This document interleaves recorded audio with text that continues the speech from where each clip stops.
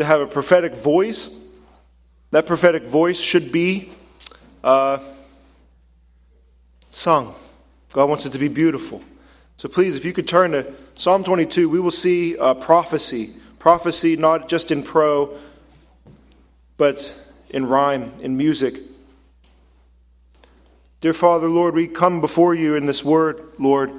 As a church, Father, we thank you for what you've given us. You have given us money as a church. You've given us a building as a church, Lord. You've given us one another. And before all that, Lord, you've given us yourself. Father, we thank you for that. We lift our hands as empty as they really are, for none of this is truly ours. It is yours. Lord, and we thank you for that. Father, we ask that you be glorified in and among us, Lord. Lord, we ask that our love for one another would abound. Lord, we pray for the work of the elders, deacons, the ministries, all the things we talked about or spoke about last evening in that church congregational meeting, that all these ministries and plans and future goals, Lord, reaching into Seton Hill School to reach college kids for the gospel. Lord, we pray for reaching into Penn Trafford High School with Warriors for Christ. Lord, we pray for all of our mercy ministry, for the baby bottle campaign, for the evils in our country, Lord, for the arrogance and pride that we have as a nation. Lord, we bring all this together wrapped up before you, and we lay it at your feet. And we ask for you, Lord, to provide a reformation and a revival. Lord, like Steve said, begin with us. Lord, we are here because we understand we must have your Spirit, we must have your word. But Lord, change us. And Lord, make us more like Jesus Christ. Let us see your Son, that we would see his glory and be made like him again as we are transformed from glory to glory. Lord, we pray in that way that you would also transform our world, our society, community, this nation. Lord, help us to see that we must sing. And we must sing prophetically with the voice that you've given us. In Jesus' mighty name we pray. Amen. And so here is Psalm 22. It's a psalm of despair. It's trial. It's dark. It's sad. It's depressing. But it ends in light. And it reaches us exactly where we are in this world. Because in this world, in our life, we are plagued with many trials. We have a feeling or a sense of being forsaken time and time again as we go through different difficulties in our life. And here in Psalm 22 is the word of God. It says, this is a psalm to the choir master according to the doe of the dawn. This is a psalm of David, is the introduction. It says, my God, why have you forsaken me? Why are you so far from saving me, from the words of my groaning? Oh my God, I cry by day, but you do not answer, and by night I find no rest. Yet you are holy, enthroned on the praises of Israel. In you our fathers trusted. They trusted, and you delivered them. To you they cried and were rescued. In you they trusted and were not put to shame. And then he turns to himself, and he says, but I am a worm, I'm not a man. I'm scorned by mankind and despised by the people. All who see me mock me. They make mouths at me. They wag their heads. They say, he trusts in the Lord. Let him deliver him. Let him rescue him if he delights in him. You are he who took me from the womb, and you made me trust you at my mother's breast. On you was I cast from my birth, and from my mother's womb you have been my God. Be not far from me, for trouble is near, and there is none to help. Many bulls encompass me, strong bulls of Bashan surround me. They open wide their mouths at me, like a ravening and roaring lion. I am poured out like water, and all my bones are out of joint. My heart is like wax, it melts within my breast. My strength is dried up like a potsherd, and my tongue sticks to my jaw. you lay me in the dust of death. For dogs encompass me, a company of evildoers encircle me. They have pierced my hands and feet. I can count all my bones. They stare and gloat over me. They divide my garments among them, and for my clothing they cast lots. But you, O Lord, do not be far off. O you, my help, come quickly to my aid. Deliver my soul from the sword, my precious life from the power of the dog. Save me from the mouth of the lion. For you have rescued me from the horns of the wild oxen. I will tell of your name to my brothers, and in the midst of the congregation I will praise you. You who fear the Lord, praise him. All you offspring of Jacob, glorify him. And stand in awe of him, all you offspring of Israel. For he has not despised or abhorred the affliction of the afflicted, and he has not hidden his face from him, but has heard when he has cried.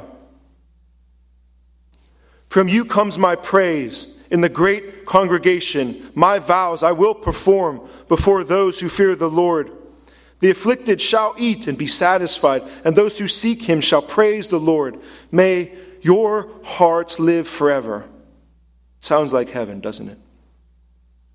All the ends of the earth shall remember and turn to the Lord, and all the families of the nations shall worship before you. For kingship belongs to the Lord, and he rules over the nations.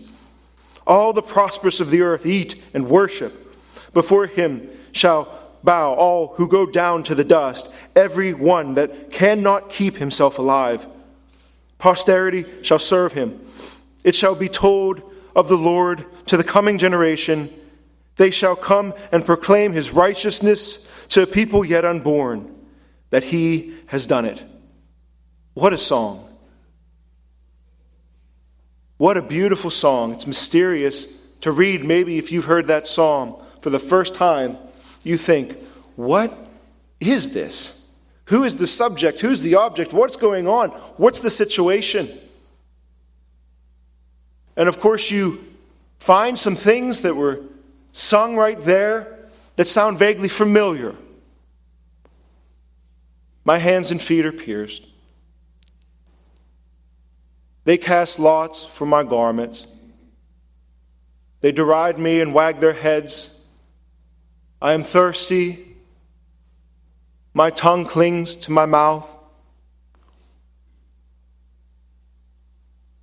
So what did we just enter? We jumped right into that song. This is a psalm. It is a song. It is an old song of a trial.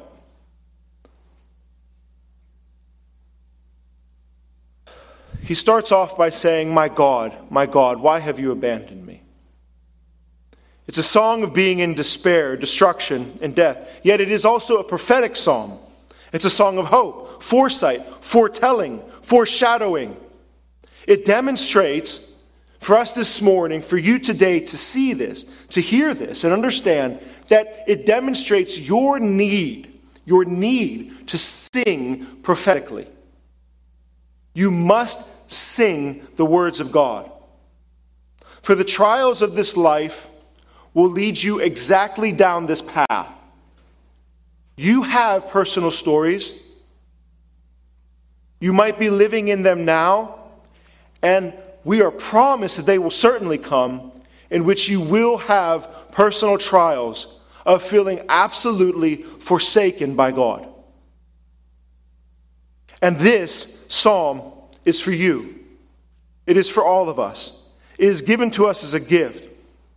We must sing it for multiple reasons. First, as we saw last week in Ephesians 5, we are told clearly God commands us to sing these psalms. Ephesians 5:19 says, address one another in psalms and hymns and spiritual songs, singing and making melody to the Lord in your heart. This is what Paul meant.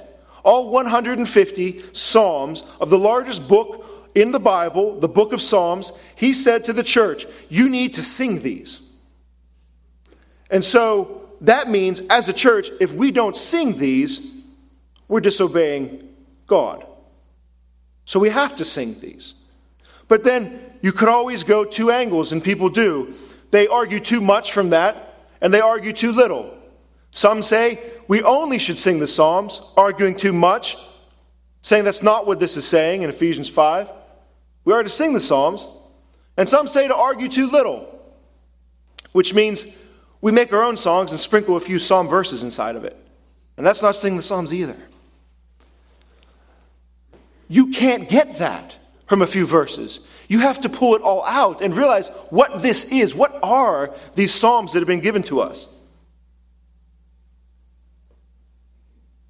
Athanasius of Alexandria, many, many years ago, one of the early fathers in the church, to understand what this means, that this is such a foreign concept for us to sing the Psalms, is because we are detached from the history of what the church is. The church has always sang the Psalms. He says this, do not let anyone amplify these words of the Psalter, the book of Psalms, with persuasive phrases of the profane, that is, written language, uninspired writing. And do not let them attempt to recast or completely change the words. For it is the Spirit who speaks to the saints in rendering assistance to us through these Psalms. What he's saying, referencing here, the way the church... So, would we rather have a church where we wear flowy robes and ornate candles and make ourselves look old?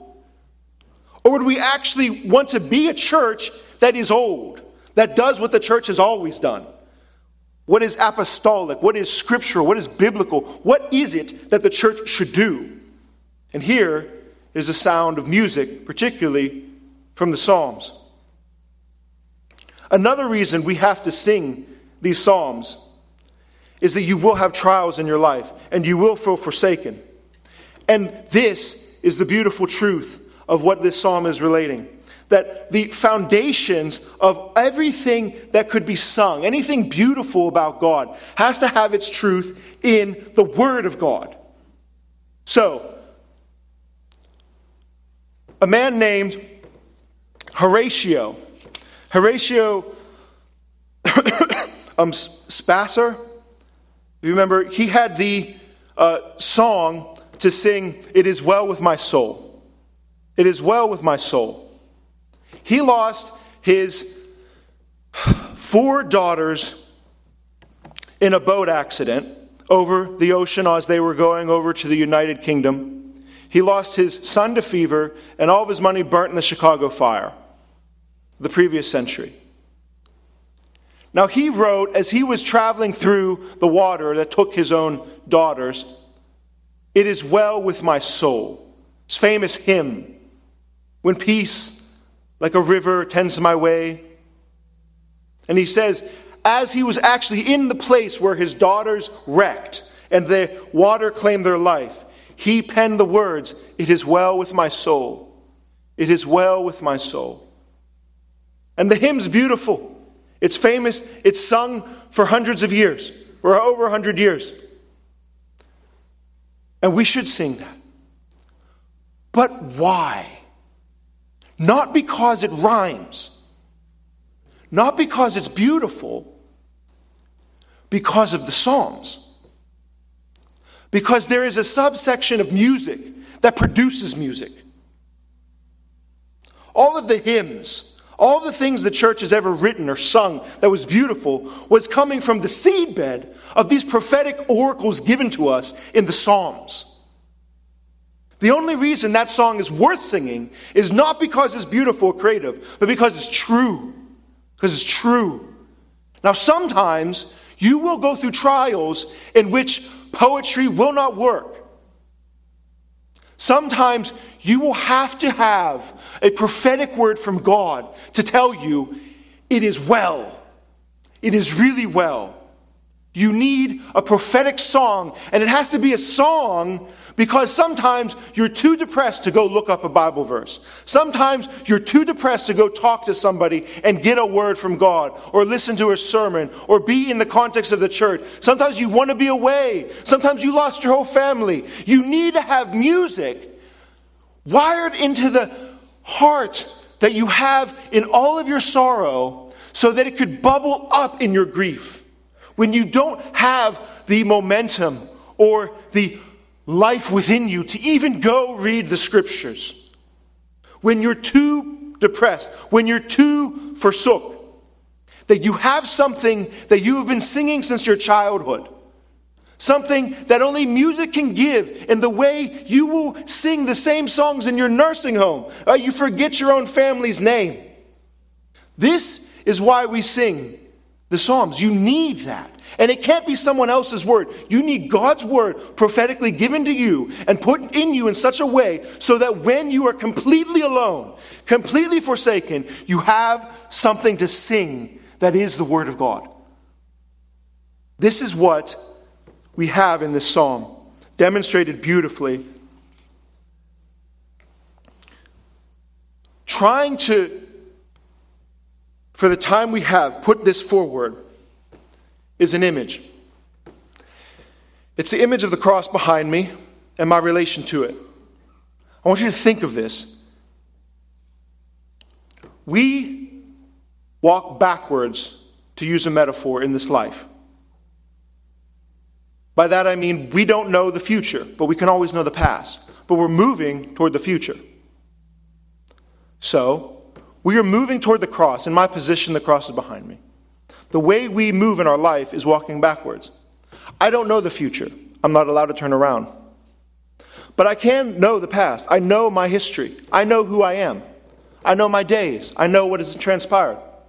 And so I can always see this way as I move backward. And the psalm presents you with this today.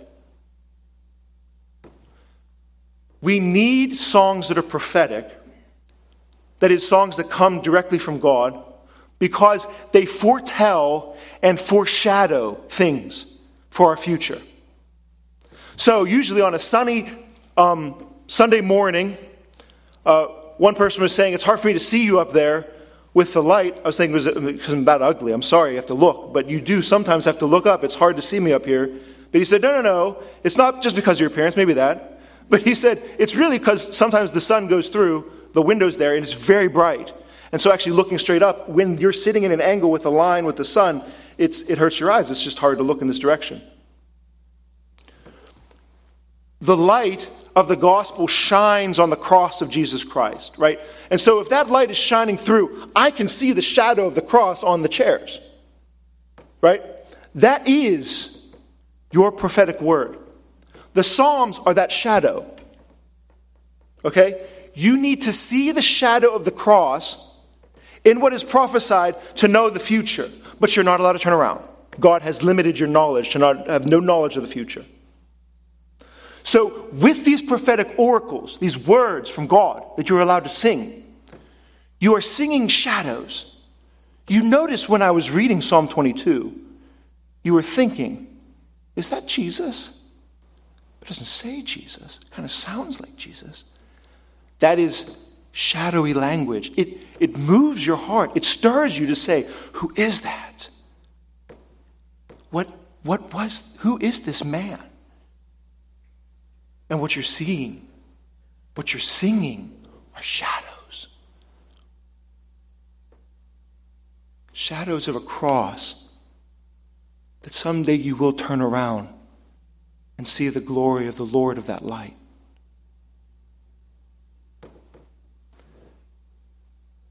This is the prophetic pattern given to us. The psalm opens up by saying, of a feeling of being forsaken, my God, why have you forsaken me? Why are you so far from saving me? There's no answer. There is no rest. So he feels forsaken, and look what he does. He turns to foreshadowing. That is, he looks back so that he could try to know what's coming in the future. See, when you're in very deep pain, the first visceral response with all of this sorrow is why? And what's the purpose? What's the meaning of this? I could go through the pain if there was a reason, if there was a meaning behind it. And so he, as we see through the psalm, is looking for a reason. Why am I so forsaken? Why am I so down?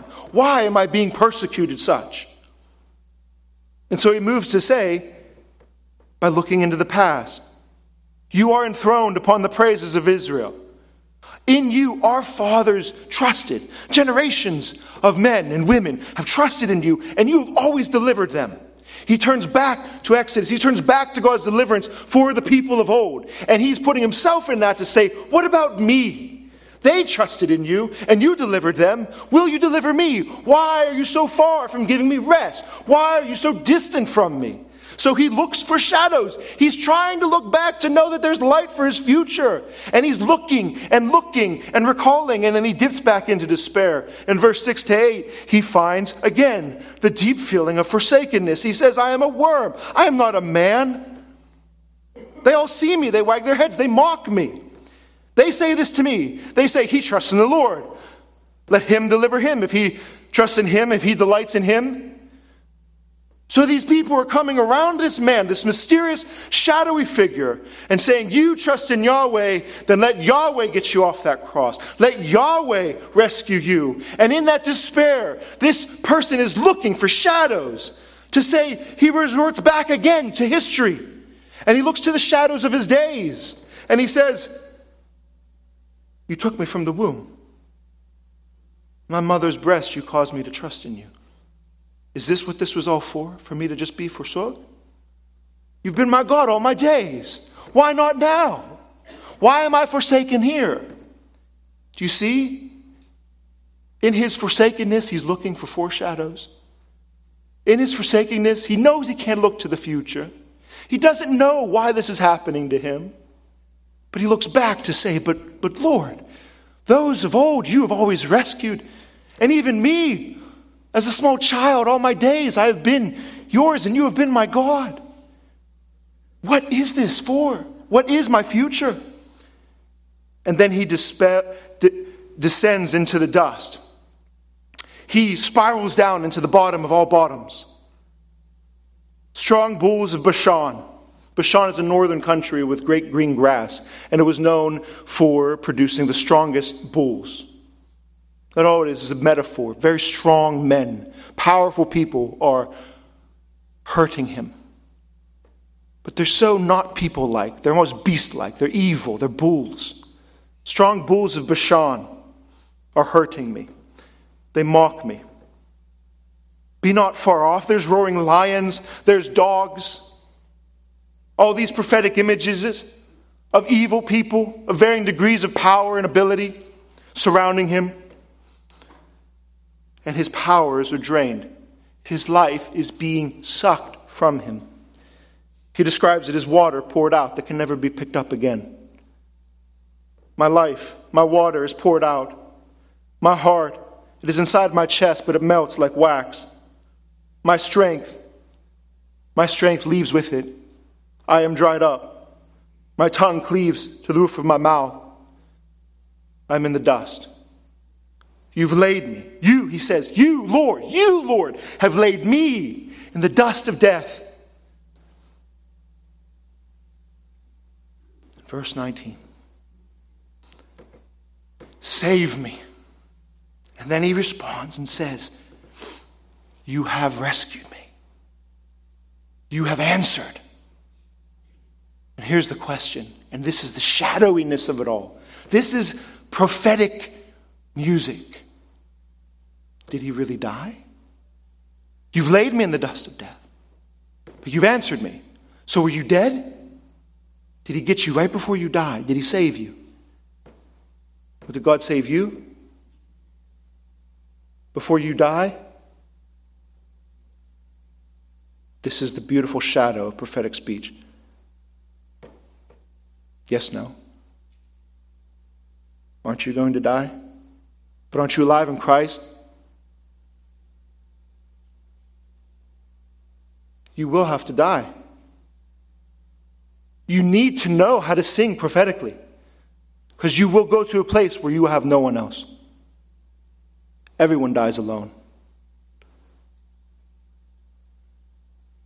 except for this promise in the psalm that he will answer.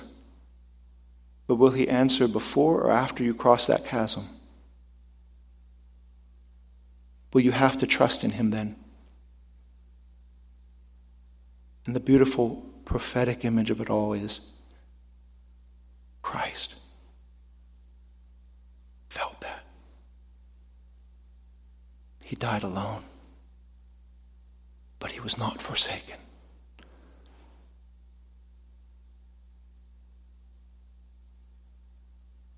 He's happy at the end.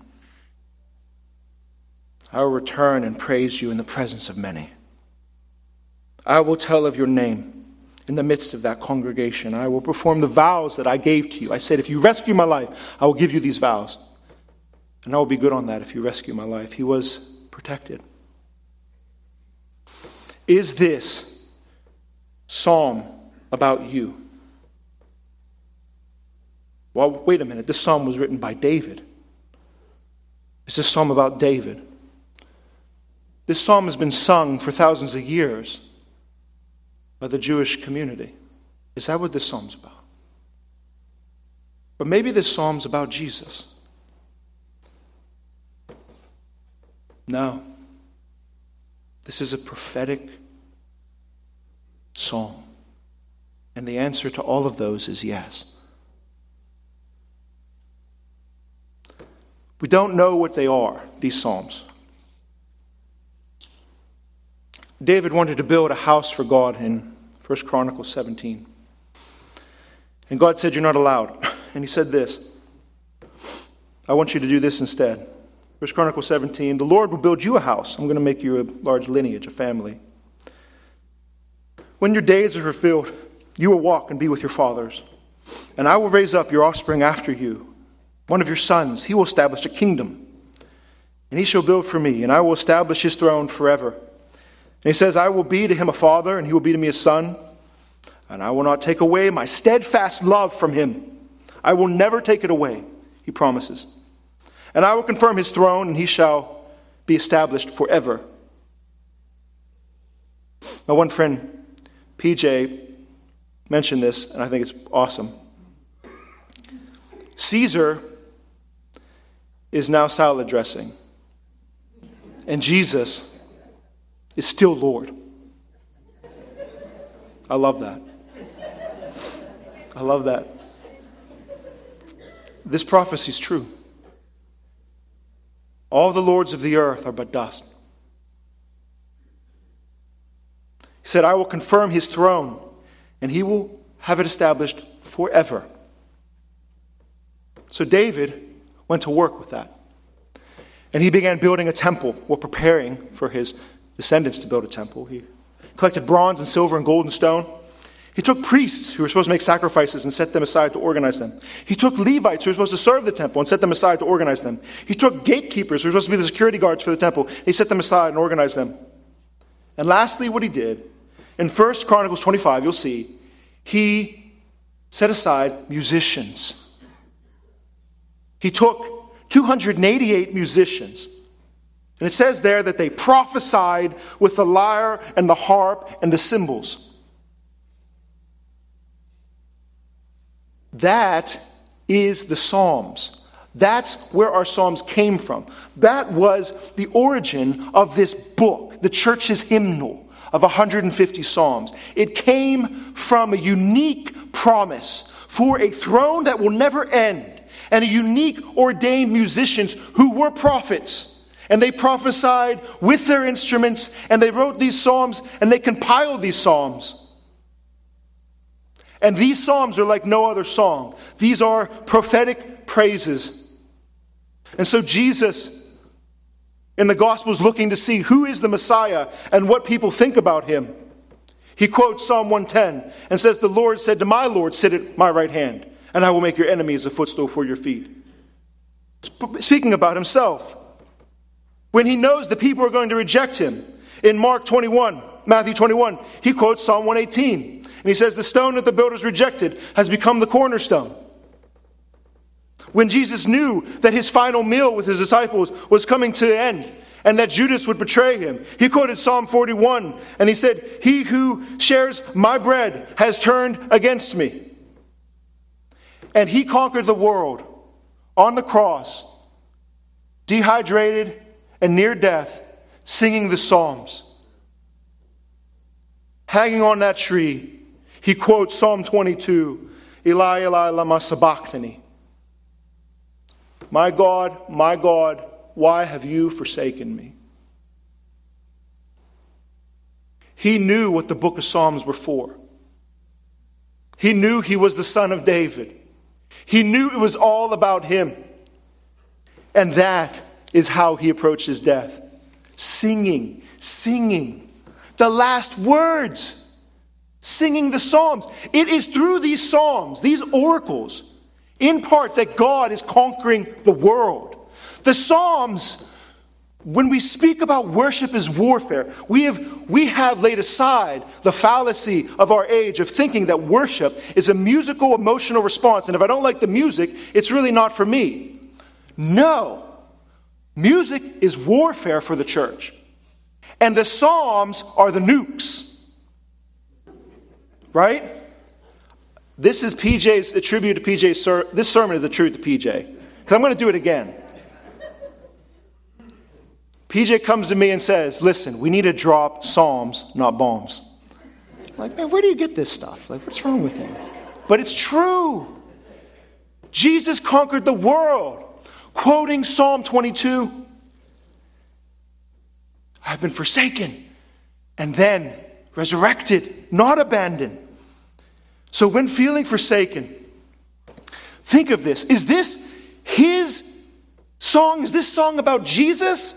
Or is this song for you? Well, let me ask you a question. Those nails in here where he was pierced, were those his nails or were they yours?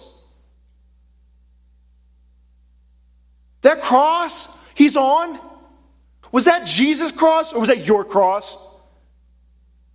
That feeling of despair and near death, abandonment from God, was that only about Jesus or is that about you? This song, is this Jesus' song or is it your song? Is not his life your life? Is not your sin his sin? Sing these songs. We have to sing these songs. These songs are our songs in the same way Jesus is our Christ. He is our life. And some things, such as this, are too beautiful to be spoken. They must be sung. They're too beautiful. They're too glorious for simple speech. On the Lord's day, the Lord's people sing his coronation celebration. Whenever a king would conquer a land, he always set up a day every year. It would be his day that he was the king. Now Jesus said, "I've conquered the world. Every 7 days, everyone will gather, and as a proclamation of high-handed rebellion against every evil, autonomous human domain, we sing to celebrate the lordship of Jesus. And as the psalm says, he is enthroned upon the praises of Israel." And that is what we do. We enthrone, he dwells our praises. His presence is in these praises. And that is why we have to sing prophetically.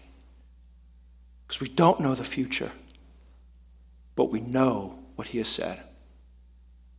And he is there, and he is Lord. Let us pray. Father, Lord, we thank you that you've given us this. And Lord, we thank you. Not only have you given us your own life and body and blood, but you have let us have your songs.